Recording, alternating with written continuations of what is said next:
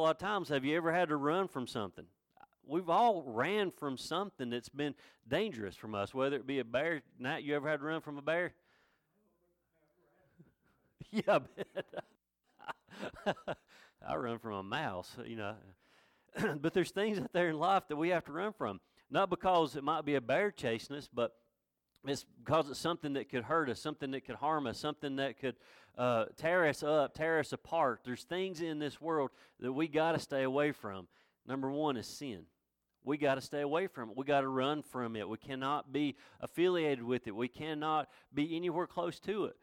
And the way I see it is, as long as we can stay away from that sin, it's not going to be exactly like heaven, because we know there's no sin in heaven, but it's going to be more peaceful in our lives. Because, when we get to heaven, it's going to be a peaceful place. We're going to be there with Jesus and all our loved ones, and we're going to be able to celebrate and feast and just have a good old time. There will not be a drop of sin there. So as long as on this side of heaven we can stay away from sin, we're going to live a more peaceful life. Yes, there's going to be stuff going on around us, but as long as we stay out of sin, we'll have a more peaceful life. So we're going to look at running from away from that sin. If you got your Bibles open to Genesis 19, we're going to be starting in verse 15, if you'll stand with me. Genesis 19, verse 15.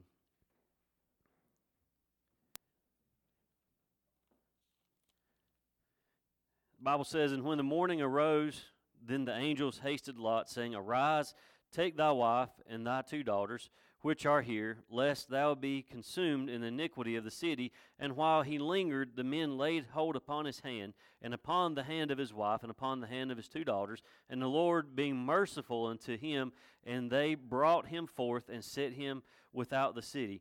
And it came to pass, when they had brought them forth abroad, that he said, Escape for thy life, look not behind thee, neither stay thou in all the plain."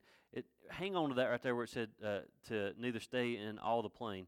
"Escape to the mountain, lest thou be consumed. And Lot said unto them, Oh, not so, my Lord. Behold, now thy servant hath found grace in thy sight, and thou hast magnified thy mercy, which thou hast showed unto me in saving my life. And I cannot escape to the mountain, lest some evil take me, and I die.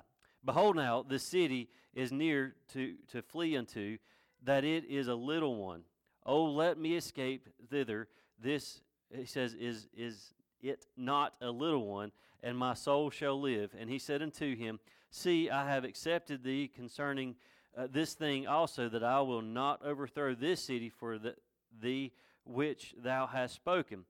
Haste thee, escape thither, for I cannot do anything till thou be come thither. Therefore the name of the city was called Zoar.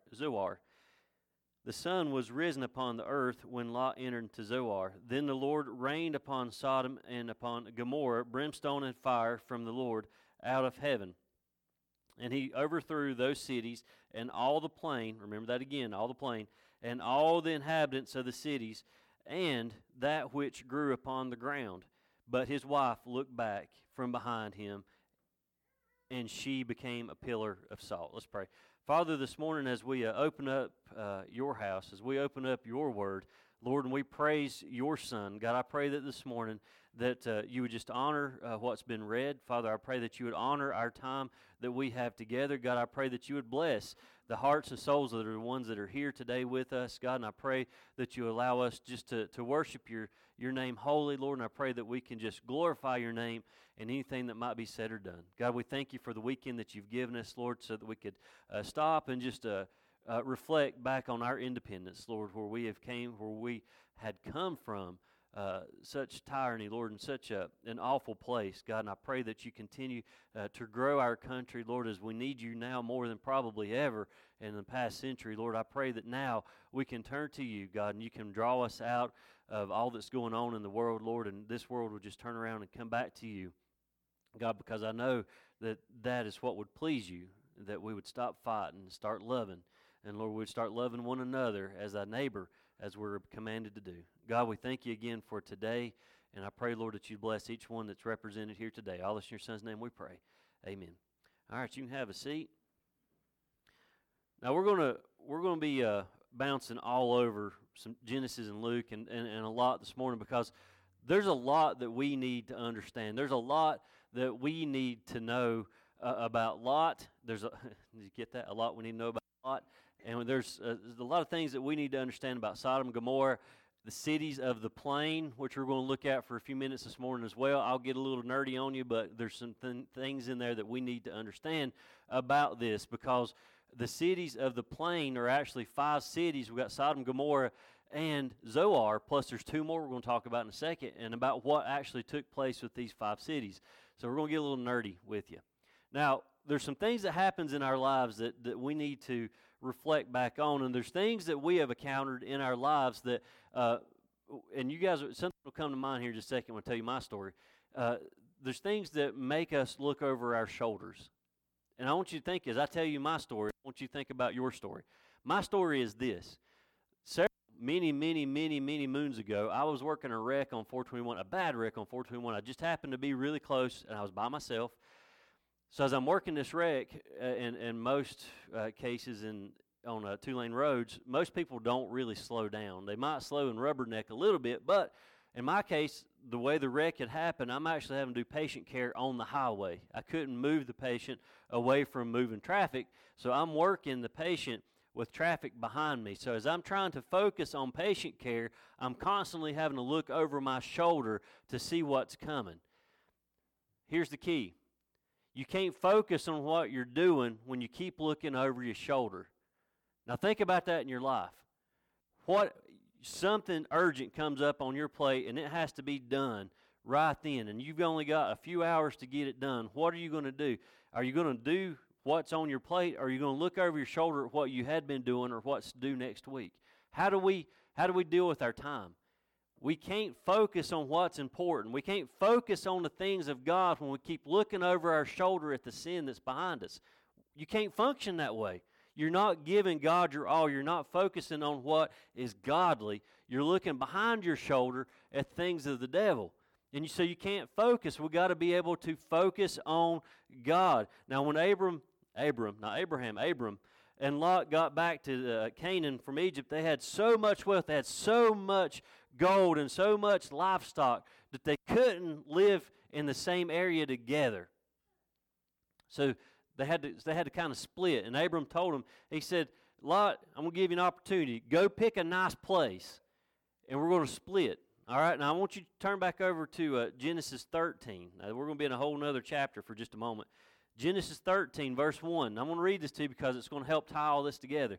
Genesis 13, verse 1 says, And Abram went up out of Egypt, he and his wife, and all that he had, and Lot with him, into the south. And Abram was very rich in cattle and silver and in gold, and he went on his journeys from the south even to Bethel, unto the place where his tent had been at the beginning, excuse me, between Bethel and Hai, unto the place of the altar which he had made there at the first, and there Abram called on the name of the Lord.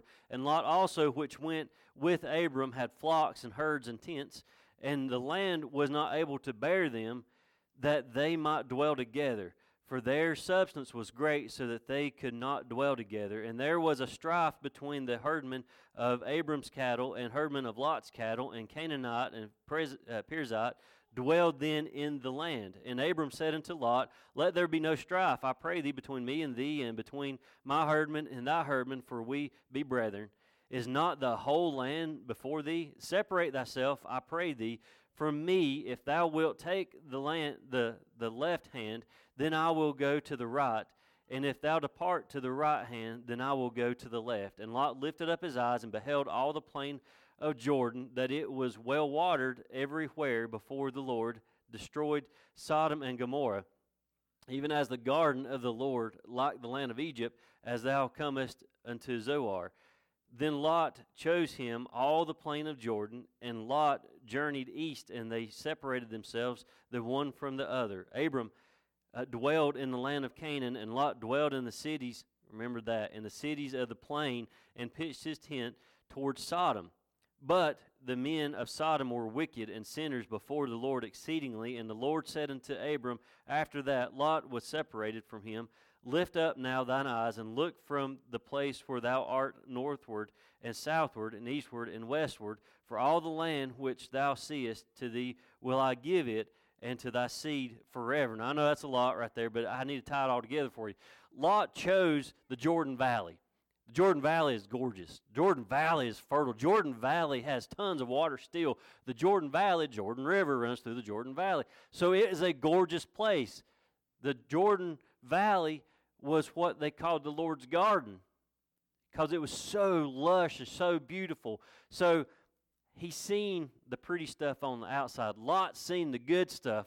Lot's seen with his own human eyes what looked really good. But what we got to remember here is it looked like a perfect spot, but there was a problem. Sodom. Sodom was the problem. So we had the Jordan Valley, but Sodom was on the outskirt. But so was Zoar, and so was Gomorrah, and so are the other two we'll talk about a little bit later because I really can't pronounce their names without reading it. So we got these 5 cities. It looks good. The plain looks good, but we got cities on the outskirt that are full of sin. We've got to remember that. Our choices that we face in our lives, they look good from a distance.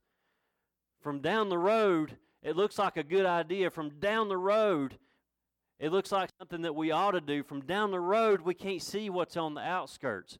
We don't see when we pitch our tent that there's a Sodom, there's some sin. When I say Sodom, I'm referring to sin. When we see Sodom, where we don't see Sodom, we end up moving towards the Great Plain. We start moving towards the Jordan Valley, but what do?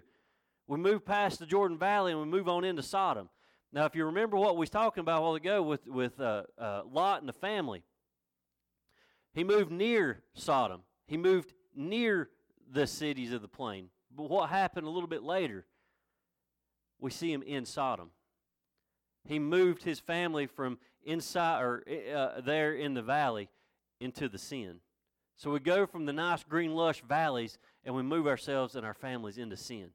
That ain't God's will for us. God don't want us and our families living in sin. He doesn't want us living in Sodom. He wants us in those lush green valleys. He wants us where the water is abundant, the water of life. He wants us where that living water is. That's what he wants. He wants us to be in these gardens with him, not in Sodom, not in the cities of the plain.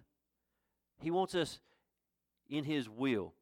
Now remember, he pitched his tents first near Sodom, and that's in verse 13, or chapter 13. Then chapter 14 tells us that he's living in Sodom. Genesis 14:2 tells us, it says that these made war with Bera, king of Sodom. Or I'm sorry, verse 12, I'm sorry. And they took Lot and Abram's brother's son, who dwelt in Sodom, and his goods, and departed. Now the same is true in our lives. Don't pitch your tents near sin, or you'll be living in sin soon. Don't pitch your tents near sin, because it will draw you in. If you've dabbled in sin any at all, you'll understand that it draws you in very, very quickly. Sin is like quicksand. You might take and put your toe in it, but the next thing you know, you're neck deep in it. You got to be careful where you pitch your tents.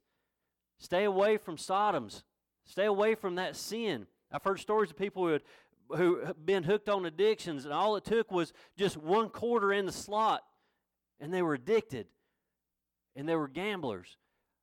There's people out there that are addicted to pornography because they just, out of the corner of their eye, they caught something on the computer, and then they were hooked on it. It just takes a little bit of sin. I remember growing up, when I was in elementary school, my teacher always told us about glue. A little dab will do you. You know, you ever heard that? A little dab will do you when it comes to Elmer's glue. Just a little dab will do you, and it'll spread. Well, same with sin. Just a little dab will do you a lot of harm.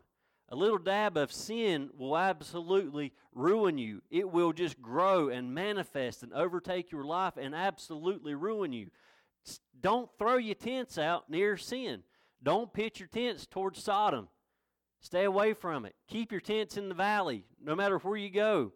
If you play with fire, what's the old saying? If you play with fire, you're going to get burned. If you mess with the cat, you're going to get scratched. You mess with sin, you're going to get destroyed. So life lesson number 1, I guess, don't mess with cats and sin. There you go. I hate cats. Cats are out of the pits of hell, just so y'all know. They are. That's the devil's pet right there. So when God's talking to you, God speaks. You listen. And when God says run, you pack it up and you run. You ain't running from God. You're following his lead. But when he says go, you go. If he says go to the mission field, you go. But when he says run from sin, you run from sin. You just get away from it. You don't want to be close to it because it will take you over. Now, there's 3 things this morning we're going to look at that God's saying to us out of this lesson from Lot. And the very first thing he's telling us is don't hesitate. If you've read this story about Job, or about Lot, I keep saying Job. If you read the story about Lot, if you notice, Lot does what we do. We hesitate. God's telling us, don't hesitate. Don't wait. He's saying, get out of here. When God tells you to run for your life, you better move quick, fast, in a hurry, and get out of Dodge just as quickly as you can. Don't hesitate. The angels came to Lot and warned him of the impending disaster that's about to take place. We have all been warned. God warns us. Stay away from it. God's telling us, that still small voice. God's telling us through the Holy Spirit in our hearts, stay away from it. Don't mess with it. But what do? We tend to hesitate. So they tried to talk to him, but Lot hesitated. So what did? They grabbed him by the hand and led him out of the city. They had to take him. They had to physically remove him and the family out of the city because he hesitated. He was dragging his feet. I don't know if Lot enjoyed what he was living in. I doubt it because it was a sinful place. It's a wicked, wicked place. It is a bad place. All 5 of them were bad places. But he drug his feet. He didn't want to go. He was hesitating. So the angels had to grab him and his wife's hand and his 2 daughters' hands and lead them out of that city to get away from the destruction that was about to take place. When the angel said move, he meant now. Not, hey, Lot, in a couple weeks, you might want to get your stuff started. Just pack and kind of, we'll get a little road map together and we'll chart this thing out and we'll have some stop-off points and do a little touristy thing. That's not what the angel was saying. What the angel was saying is, now, get it and go. Come on. Get your family. Let's get out of here because some bad stuff's getting ready to happen right here in this little town. Get out of here. God tells us the same thing. He's saying, don't hesitate. When I speak to you, pack your stuff and get out of here. Now, Lot hears this warning, but he hesitated when he understood what it meant. And the same is true in our lives right now. We find ourselves in places and relationships that are bound for destruction. Bound. We are spiraling completely out of control. We are getting ready to destroy ourselves. And the same thing happens. God says move and we stop and we hesitate. Instead of backing up and going where God's saying go, we hesitate. Don't be a Lot. Don't hesitate. Don't be Lot's daughters. Don't hesitate. Don't be like Lot's wife. Don't hesitate. Move when God says move. Get out of the way before he destroys whatever's destroying you. We overthink. Christians especially overthink. And be honest with me. Sometimes don't we get a little bit confused? Is this the devil or is this God? Be honest with me. Is this the devil talking to me or is this God? And so we hesitate. We overthink. Christians are overthinkers. Human beings are overthinkers, but we as Christians, we overthink so much stuff in our lives. God's saying, don't overthink. You're going to know when God speaks to you. And when he says, go, we are to go and get out of it. Has there ever been a time in your life when God has grabbed you by the hand and had to drag you out of a situation? Probably. There's probably a time or two in our lives where you might have been in an abusive relationship or an addiction or something bad in your life, something that is just absolutely destroying you, and God had to take you by the hand and drag you out of it because you hesitated, because you wouldn't listen. And so he had to remove you from that situation. I thank God that he removed you from that situation. I thank God that he was there with you while you was dealing with whatever it was and was able to grab you by that hand, just like Jesus done Peter when he fell, he's walking on that water and he sunk because he lost his faith. The wind and that boisterous wind and the waves scared him. He took his eye off Jesus. I'm thankful that he is still there with us when we're in those situations. He will take us by the hand like he did Peter and get us to the safest place that we can be. And the safest place that we can be in this life is in the center of God's will. That's where he wants to lead us to, and he wants to keep us on that track right there. We can't hesitate. When we run, We got to run fast, and we got to get out. Always remember that. Run fast, get out of there. Now, remember that story of Joseph when he was in charge of Potiphar's house? I was trying to catch my gears here. Remember when he's there and he was in charge of Potiphar's house, and Potiphar's wife tried to seduce him. I'm going to read this to you real quick. It's just a couple verses. What did Joseph do when he was tempted? Genesis 39, verse 11 says, "And it came to pass about this time that Joseph went into the house to do his business, and there was none of the men of the house there within. And she caught him by his garment, saying, Lie with me. And he left his garment in her hand and fled and got him out." Now when Joseph saw that he was in the wrong place at the wrong time, what did he do? He ran. He's a smart man. He could have overthunk that. He could have stopped and he could have argued with her and said, "No, this ain't a good idea. This would look bad on both of us." You know what? He could have discussed the issue with her and tried to explain what was right and what was wrong. He could have, but he didn't. What did Joseph do? He ran. He's a smart man. I can still picture that. She's standing there holding his garment, whatever he's wearing, because she grabbed him by his clothes, and he probably just spun around and ran out naked, more than likely. But he ran. I don't care if he's naked or fully stitched. It don't matter. He ran. He got out of there. He didn't try to argue with her. Now listen to what James says. James 1 says, "Let no man say when he is tempted, I am tempted of God, for God cannot be tempted with evil, neither tempteth he any man. But every man is tempted when he is drawn away of his own lust, excited. Then, when lust hath conceived, it bringeth forth sin, and sin, when it is finished, bringeth forth death." We know that one. James is saying evil thoughts lead to evil actions. I can narrow that down for you. Evil thoughts lead to evil actions. What kind of thoughts you got going through your mind here? The key to overcoming temptation is to catch it early. And it all starts right here in your little mind. Right here. The devil's playground right here. The devil's going to work in your mind, and he's going to absolutely wear you out. And you got to stay away from that temptation. He's going to get your attention. He's going to mess with your mind. The devil can get your attention, and then he can get you if you're not careful. You don't fight it. Don't fight the devil. Run from it. Run away. God's telling you, run from it. Run from that sin. Run from the devil there. We're to refocus our attention on something else. We have to refocus it on the Word of God. If you ignore it, it weakens it. If you ignore sin, it weakens it, don't it? Yeah, because that's the devil. When you ain't paying attention to the devil, he gets mad, but he gets weaker. When you refocus your thoughts on things of God, things of heaven, you're making him mad, but you're making him weaker because you're not one of his children. You're not doing what he wants you to do. You're doing what God wants you to do. Now, the Bible does not tell us, now listen to this, okay? It does not tell us to resist the temptation. What's the Bible tell us to do? Resist the tempter. There's a big difference in those two. There's a huge difference in those two. Now, when Jesus was in the desert and the devil tempted him, Jesus didn't resist that temptation. He resisted the tempter. He resisted the devil himself.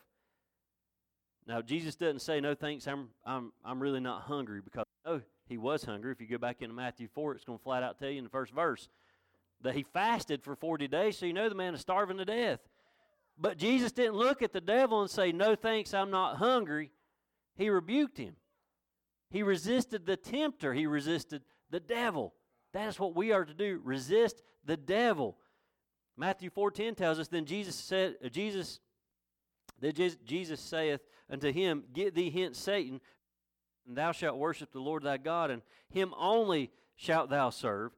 Then the devil leaveth him, and behold, angels came and ministered unto him." See what happens when you resist the tempter? He leaves you alone. It weakens him. It gets him out of your life. That's what God wants us to do. Resist the devil and start quoting Scripture at him. Start throwing Bible verses at him. Start reading the Word. Start praying to God. And you make the devil as bad as you can, and then he's going to get so weak that he's just going to leave you alone for a while. For a while. I promise you he'll be back. He always does. He's going to come back. He's going to find some other niche in your life, and he's going to put his toe in there and get a little toe hold, and he's going to try again. But when he comes back, you keep resisting. You keep fighting. The more you fight something, the more you focus on it and move toward it. I'm not going to eat any more chocolate cake. If you've got that in your mind, I'm not going to eat that chocolate cake. I'm not going to eat that chocolate cake. What have you done? You focused on that chocolate cake. So all you're going to think about is that chocolate cake. Unfortunately, I have 12 cans of Cheerwine in my little refrigerator in my office right now. Ice cold. Ice cold. I haven't had a soft drink in going on 3 weeks now. Trying to lay off the sugar. The more I sit in my office and my study and I'm thinking about the Word of God, I'm thinking there are 12 ice cold cans of Cheerwine right behind me. So again, the Word of God is laying on my desk in front of me, and I'm looking over my shoulder at my little mini fridge full of Cheerwines. That's what I want. So I'm not thinking of godly things, I'm thinking of worldly things. It's drawing my mind off of it. You're focusing on, when you start focusing on that sin, that's all you're going to think about is that sin, that chocolate cake, that piece of pie that you really, really want, that Cheerwine, Sundrop. Anything with sugar and caffeine in it right now for me would be awesome. I just stick with water and coffee, I guess. But the more you say to yourself, I'm not going to eat this or drink this, the more you're going to focus on it. There was a traveling salesman one time, this is years ago. It's actually a true story. There's a traveling salesman one time that had a magic potion that said if you would put this magic potion in your water would turn to gold. But there was a catch to it. And I'm going to read this to you. The catch was, while you followed the detailed instructions, you could not think about red monkeys or the potion would not work. Do you think everyone ever that used that was able to do that? Do you think that as you're pouring that potion over in your water that you're not thinking about red monkeys? Needless to say, nobody ever got gold out of their water because they were constantly thinking about red monkeys. That would have been the perfect Andy Griffith episode. I'm just telling you right now. I could just see Aunt Bee buying that potion. She already got into somebody's elixir that time. But just think about it. That's what we do. When we know that we're not supposed to, think about these kids. Don't touch that. That's the worst thing to ever tell you. Don't touch that. What are they going to do? They're going to touch that eventually. Don't touch it. They touch it. Don't put that paper clip in the outlet. They're going to do it. Don't pee on that electric fence. They're going to do it. I promise you. That's what we're going to do it. All the time. If you keep focusing on don't do this, don't do this, don't do this, they're going to do it, but they're going to learn. They are going to learn. Eventually they will learn. There are times that you have to get up in your life and you're going to have to turn that TV off because whatever's on TV ain't worth fit to be watching. You don't need to be watching that stuff. Just turn it off. Best thing we ever done is got rid of cable and satellite. We got Roku, which means it's like 24/7 Andy Griffith. It's okay. I'm good with that. When that bad stuff comes on, turn it off. When you're in a group of people and they ain't doing nothing but talking dirty and telling dirty jokes, walk away. Get away from it. Because all you're doing is promoting that sin. And you're getting it in your life and in your mind. When you're at a party or you're at a get-together and they start serving the alcohol or start doing things that they ought not be doing, get out of it. Get away from it. Me and Maria, I had only been in the travel department a month. Maybe when me and you went to Asheville. So my boss had threw me under the bus. I'd been in the travel department exactly 1 month. I knew nothing about what I was doing, and she sent me to be the guest speaker at some big conference in Asheville. We had to go the night before because they had a big gala there. We walk in, and there was nothing but there's just alcohol and alcoholics, and I mean it was pretty bad. So we just turned and walked away. Didn't want to be in that mess. Don't want to be a part of anything like that. Get away from it. Steer clear of it. You know, if you don't want to get stung by a bee, what do? Get away from the bees. That's the best thing that you can do. Stay away from the bees so you don't get stung. Get up and physically remove yourself from that situation. Now, number 2, I'll get there eventually. Don't argue. Number 2 is don't argue. Don't argue with God. You ain't going to win. What did Lot do? He argued. I know a better place, God. That mountain. Nah, I don't like that mountain. I know a better place. Let me go to Zoar. Let me take my people and go over to Zoar. When God tells you to run for your life, you better move where He tells you to go. I don't care where He tells you to go, that's where you go. It might not sound very fitting to you, but it's God's plan. It's God's will. When Lot and the angels got outside the city, they again told him, said, flee for your life. But what does he do? He hesitates. That's all he does. Lot hesitates all the time. Genesis 19, verse 18 and 20 says, and Lot said unto them, Oh, not so, my Lord. Behold, now thy servant hath found grace in thy sight, and thou hast magnified thy mercy, which thou hast showed unto me in saving my life, and I cannot escape to the mountain, lest some evil take me, and I die. Behold, now the city is near to flee unto, and it is a little one. Oh, let me escape thither. Is it not a little one? And my soul shall live. Now, what Lot was really saying here is that he knew the way to safety better than God. How many times have we ever done the exact same thing? God, I know better than you. Just let me do my own thing. Let me go my own way. Let me do what I think is right. Let me go on to Zoar, God. That mountain is a little bit too high up there. That hill's just a little bit too steep. Zoar's downhill. Let me just shoot on down here to Zoar and do my own thing. Lot was afraid to go into the mountains, and instead he wanted to do that nearby Zoar city thing. And here's where the nerdy thing comes out real fast. Those 5 cities I was telling you about. The cities of the plain. There's 5 of them. Now, we know about Sodom and Gomorrah because that's all we talk about. And then we're talking about Zoar here. And the other 2 were Admah and Zibium, both of which were destroyed when Sodom and Gomorrah were destroyed. So God took out, if you read that, he talks about taking out the cities of the plain. He took them all out. Zoar was later. There's 4 of them that went down when Sodom and Gomorrah went down. He wiped it. He annihilated it. They're gone. He burned them up.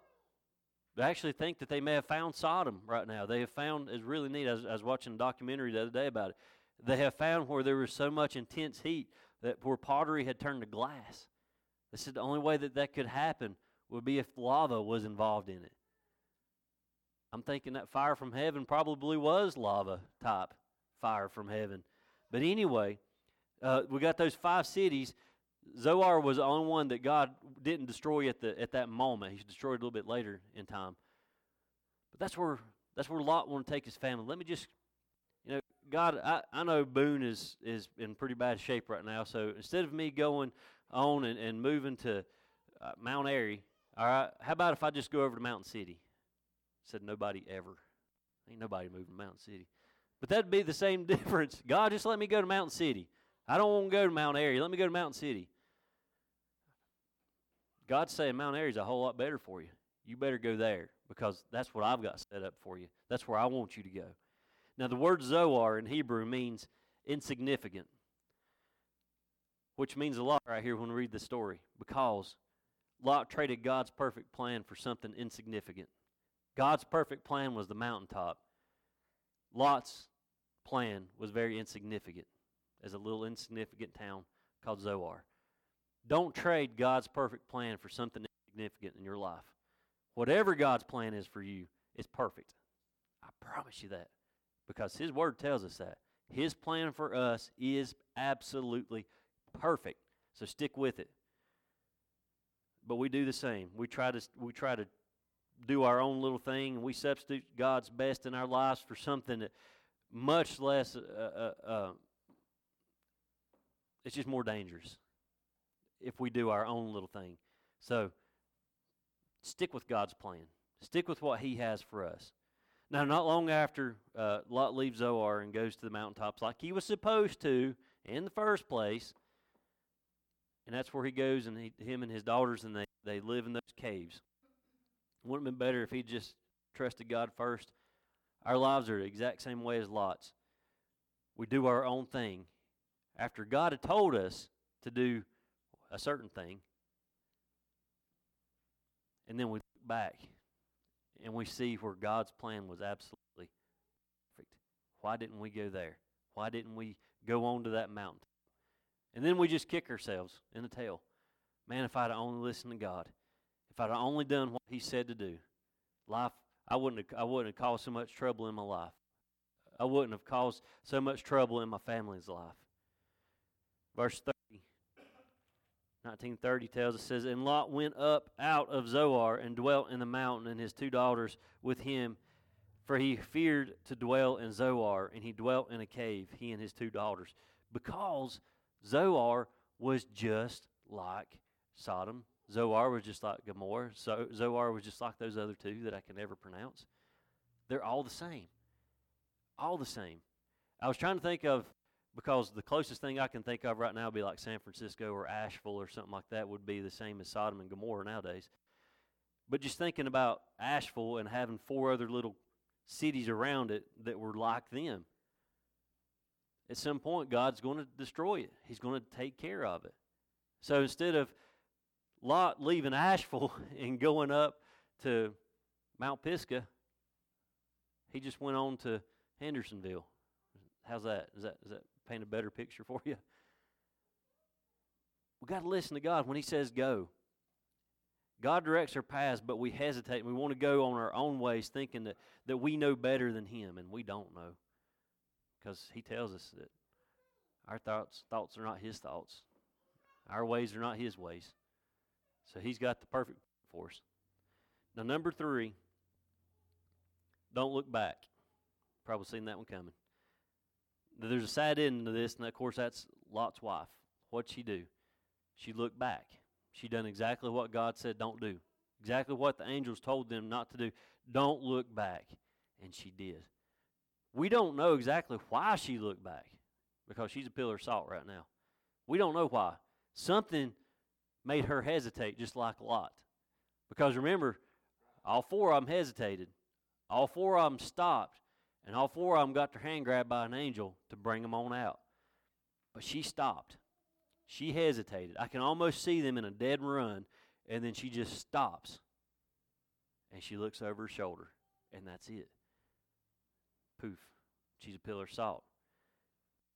Now we see that Lot reached Zoar before the Lord acted. Then they're warned not to look back and go as fast as they could. Now, I'm going to go over Luke here and just to cross-reference something real fast, because I think it's very important for us.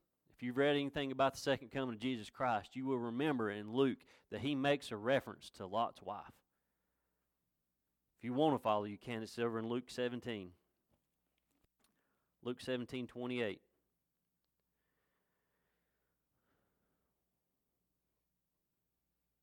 Likewise also, as it was the days of Lot, they did eat, they drank, they bought, they sold, they planted, they builded.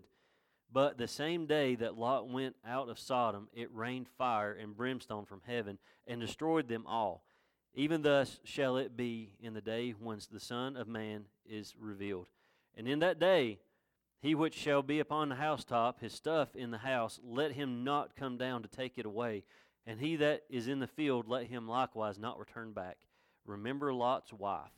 Whosoever shall seek to save his life shall lose it, and whosoever shall lose his life shall preserve it. Now again, this is Jesus speaking right here. He's talking about when he comes back for us, his second coming of Jesus. The second coming will be immediate. People will not have time to be prepared. That's why we preach it all the time. Be ready. Be prepared. Always be ready for the second coming, because we don't know when he's coming back for us. That's why the day of salvation is now. That's why the time is now, because we're not promised that next second. Lord dealing with your heart right now about salvation. Get it done now. Don't drag it out till next Sunday or when everybody's out in the parking lot and it's just you and somebody else. Do it now. We can't prepare once he's here. We've got to prepare now while we tarry here on earth. We've got to be ready now. Get off your housetops. Now, Lot's wife was overtaken by the disaster because she looked back. And I believe the sin of Lot's wife was not the look, but it's the hesitation that it represented there. It was where she stopped, and she again thought again. She stopped, and she was thinking about what was behind her. How many races have been lost because somebody looked over the shoulder to see how close the next person was to them? I mean, you get on YouTube right now, and you can probably find some really good videos where people are running a good race, and they think that they're winning, and as they turn around and look, they slow down just enough for somebody to shoot right on by. That's probably why they got spotters in NASCAR, so you don't have to always look behind you. Your spotter's telling you who's coming up behind you and on which side and all that stuff. Don't look behind you. Don't look back. Never look back. Luke 9:61 tells us, says, and another also said, Lord, I will follow thee, but let me first go bid them farewell, which are at home at my house. And Jesus said unto him, no man, having put his hand to the plow and looking back, is fit for the kingdom of God. And that's pretty tough right there. You can't plow looking back. It don't work. You ever tried it? You guys ever tried it? I don't care if you're running an old plow with a horse or if you're trying to use a tiller. What happens when you're using that thing and you start looking back? You're going to pull. If you're sitting there right now and your hands are just like this and you turn and look what, you see where my hands went? Your hands turn wherever you're looking. If I look that way, it turns. You ain't going to have a straight row. Ain't that right, Nat? I didn't ask your opinion. I just asked if I was right.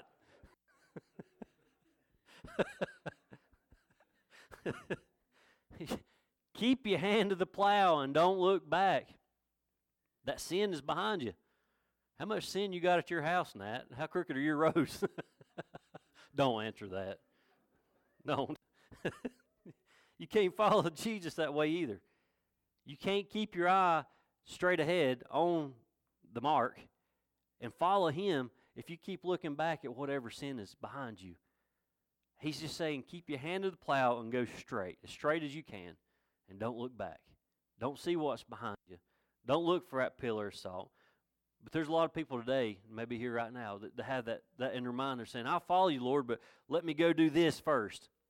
Lord, I'm right behind you 100%, but I got something I got to do back home real quick, and then I'll be there with you. God said it don't work that way. You drop what you're doing and you follow me now. Right now. Don't go back. Don't look back. Just come on. Just come with me. I was reading this week and it said, if Jesus ain't Lord of all, then he ain't Lord at all. I thought that's pretty good. If Jesus ain't Lord of all, then he ain't Lord at all. I don't know who said that, but I think that's pretty good. What have you placed before your relationship with Jesus? What in your life have you placed before him? What in your life do you keep looking back at? What in your life keeps drawing your plow off sides? Stop looking back. Don't turn around. Don't look at whatever's nice and bright and shiny behind you. Don't look at it. Even though this road right here might not be the path that you want to get to your mountaintop, maybe what you think is best is going through Zoar before you get there. I don't know. But whatever path God is telling you to go on, that's the path that you're going to go on. That's the path you have to be on. Listen to God when he says, get up and run for your life. I'm going to close with this right here. I want you to listen to God. And when you start dabbling in that sin, when you start dropping them quarters in them slots, or you doing whatever it might be, and God says run from it, drop what you're doing, stop what you're doing, and you get out real quick, fast, and in a hurry. And don't look back. Don't look back at Sodom. Don't look back at the destruction that's going on behind you, because I guarantee you that's what's going on behind you is destruction. God will send that fire. Might not be a literal fire out of heaven, but he's going to send something to destroy whatever that is, and that's a good thing. You want God to annihilate that. You want God to take care of that, get it out of your life completely so that you don't focus on it, so you don't turn around and look at it again. When God says go, go, and go fast. Stand with me. We're going to close.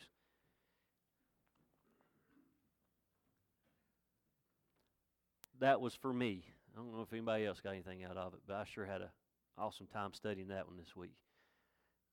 When God says run, you run. And run fast. Run fast. Anybody have anything on their heart this morning? It's all right. Let her play. Georgia, give her lessons. I do want to say this, since Judy and the family's here. One night, Friday night, the service, funeral service, Preacher Joe, that was one of the most beautiful services. He done such an awesome job with that service, and just such an honor to be there and to listen to his words. You could tell he loved you, Mama. He really did. And that was a beautiful service. But you still got a lot on your plate, so you keep praying for Judy and the family with all y'all got going on still.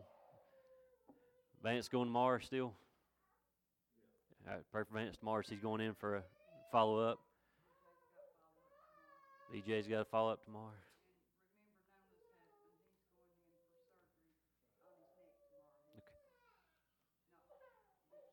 Okay. Just a lot going on. Lots and lots going on.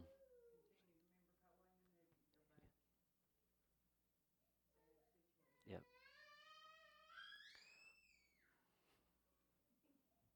It don't bother me. I love it. It's like your youngins. We talked about that Friday night. I told him I told him one thing I've learned living in Watauga County, because there's a ton of Hickses down there. I said, Broom Sage and Hickses are going to take that place over. They're everywhere. Jerry, will you dismiss us, please?